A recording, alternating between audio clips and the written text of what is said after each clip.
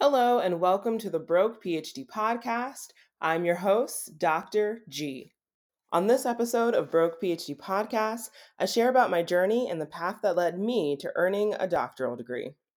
Everyone's journey towards earning their doctoral or graduate level degree is unique. If you were to compare the paths that two individuals took towards obtaining the same degree, while there might be similarities, odds are there would exist several differences. Some may have taken a more straightforward path, with every step being carefully planned, falling in line like dominoes in a row. On the other hand, the path for some might be filled with several twists and turns and loop-de-loops, as if they had been on a roller coaster going all over the place. Out of these two analogies, my own path is similar to the latter one. It was filled with several twists and turns and back and forths and ups and downs. And so I wanted to share my story with hopes that you, the listeners, can connect and realize that it's okay if your path is not a straightforward path. And also, it's okay if your path is a straightforward path. There's no shame either way. Again, everyone's path is unique, and so we should not sit here and compare apples to oranges because everyone's path towards their doctoral or graduate level degree is going to be different and going to be their own. So to start my own journey, I'm going to take it all the way back to my high school years. So I am a millennial and I graduated high school in 2007. The high school that I went to actually was quite famous for those that know me personally and know which school I went to, and it was a performing arts school. And at my high school, we all had majors. And I know for you listeners out there, that probably sounds very bizarre, but in high school, I had a major or a specialty area. And for me, I was a vocal major. So when I was in high school, my aspirations and my career goals at the time were that I wanted to do music. I still wanted to sing and do vocal performance of some type. But I was also realistic and recognized that the music industry wasn't really rolling in the dough and wasn't really a stable career. And as such, I also had an interest in psychology. That kind of stemmed from crazy family dynamics, which I'm sure others can relate to. And so I wanted to learn more about the human psyche, which sparked my interest in the area of psychology. And so when I was looking to apply for undergraduate programs, I wanted to go to a college or a university that had the option and provided me the opportunity of doing both music and psychology. And I was able to do just that. I was able to double major in music and psychology. So in my undergraduate years, my career aspirations revolved around me wanting to be a psychologist. I really wanted to help those grow and learn about themselves and get over the traumas that they were going through. But as I was progressing through my studies, I realized I'm too much of an empath and I would be terrible at not taking on all of the emotions of my clients. And so for my own mental health and my own sake, I started to change my career aspirations. So after my undergraduate years, I was doing some soul searching and trying to figure out what I really wanted to do. I had a degree and a double major in psychology and music, but again, I didn't want to be a psychologist and I didn't want to be a music teacher or only do performance. And so I was looking for something a little more stable. And I happened to come across a position at an early childhood education center and I got the job. So I found myself becoming an early childhood educator. I primarily worked with infants at the time, and then that morphed into working with 2 and 3-year-olds.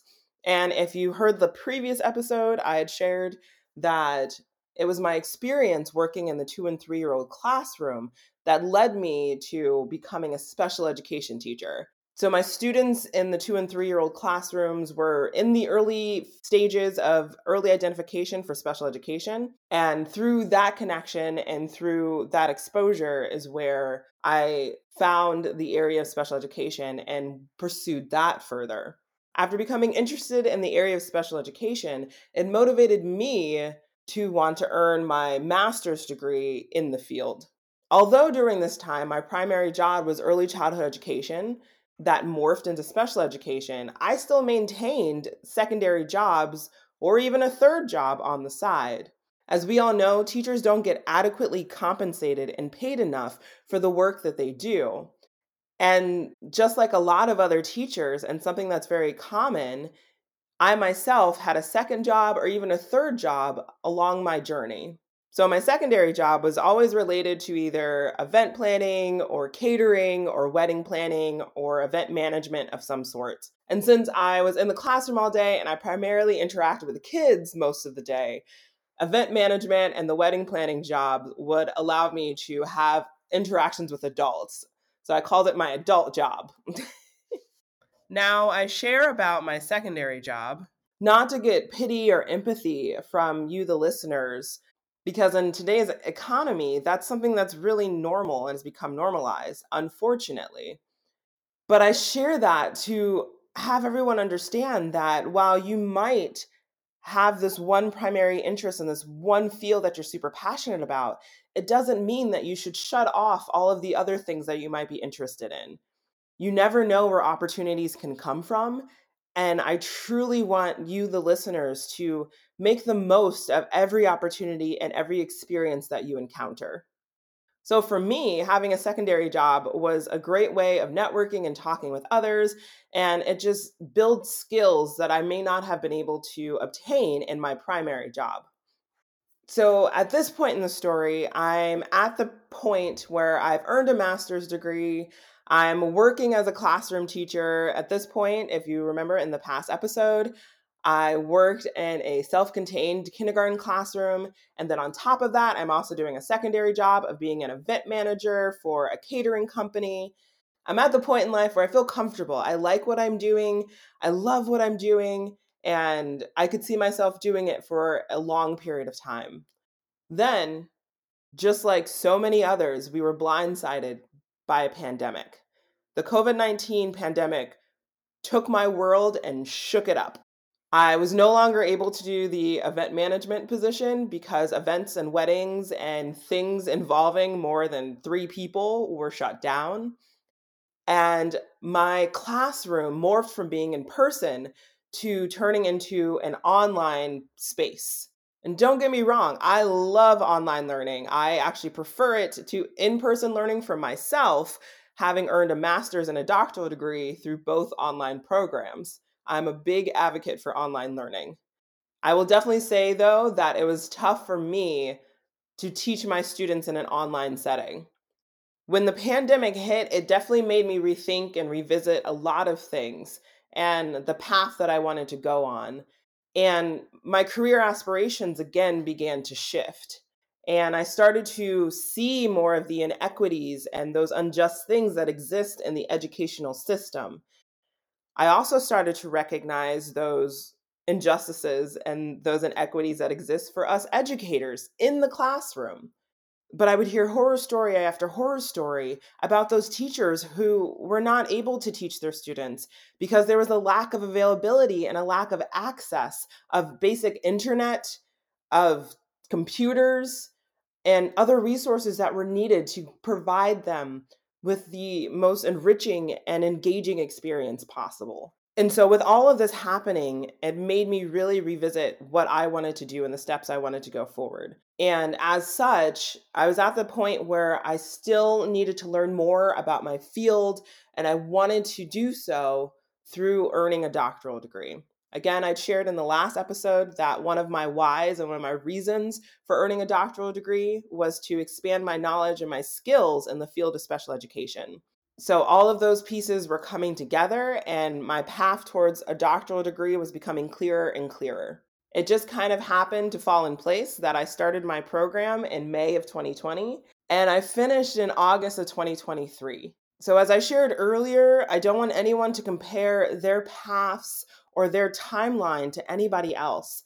Everyone's timeline, everyone's path is going to be different. And again, we should not be comparing these apples to oranges because they're not the same.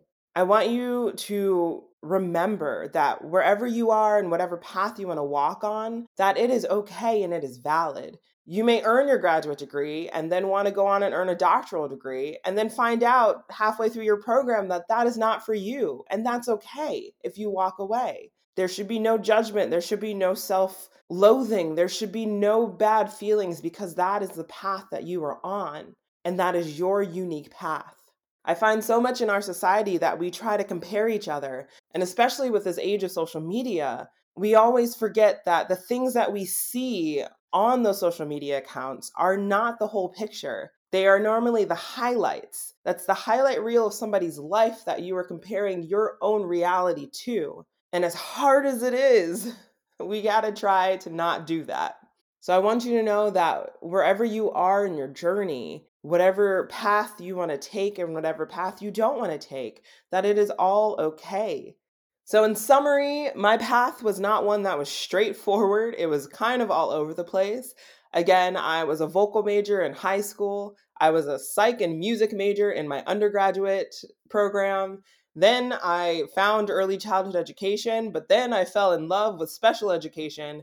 And then I got a master's in special education. And finally, I earned my doctoral degree in special education. And even now, as I'm sharing my stories, while I have some ideas of what I want to do, I'm also still figuring it out too. My path is not one that's meant to be straightforward with all the dominoes falling in a row. I know my path is going to be filled with twists and turns and ups and downs, and I'm so excited to take this path and to see where life takes me and just enjoy every minute of it. And I hope you can do the same. Now, I want you to pause and think about your own journey and your own path. Have you had more of a straightforward path? Or have you had more of that loop-de-loop, twist and turn path? I would love to hear about your path, so please feel free to reach out via the podcast website at brokephdpodcast.com or via any of the social media outlets and share with me about your own journey. Well, that concludes this episode, but I am so excited to have you on this journey with me. So please hit that subscribe button or that follow button. And again, feel free to check out the podcast website, brokephdpodcast.com, to continue to follow along. Thank you for listening, and no matter where you are in your own journey, remember, you got this. Again, I'm your host, Dr. G, and I hope you have a wonderful day.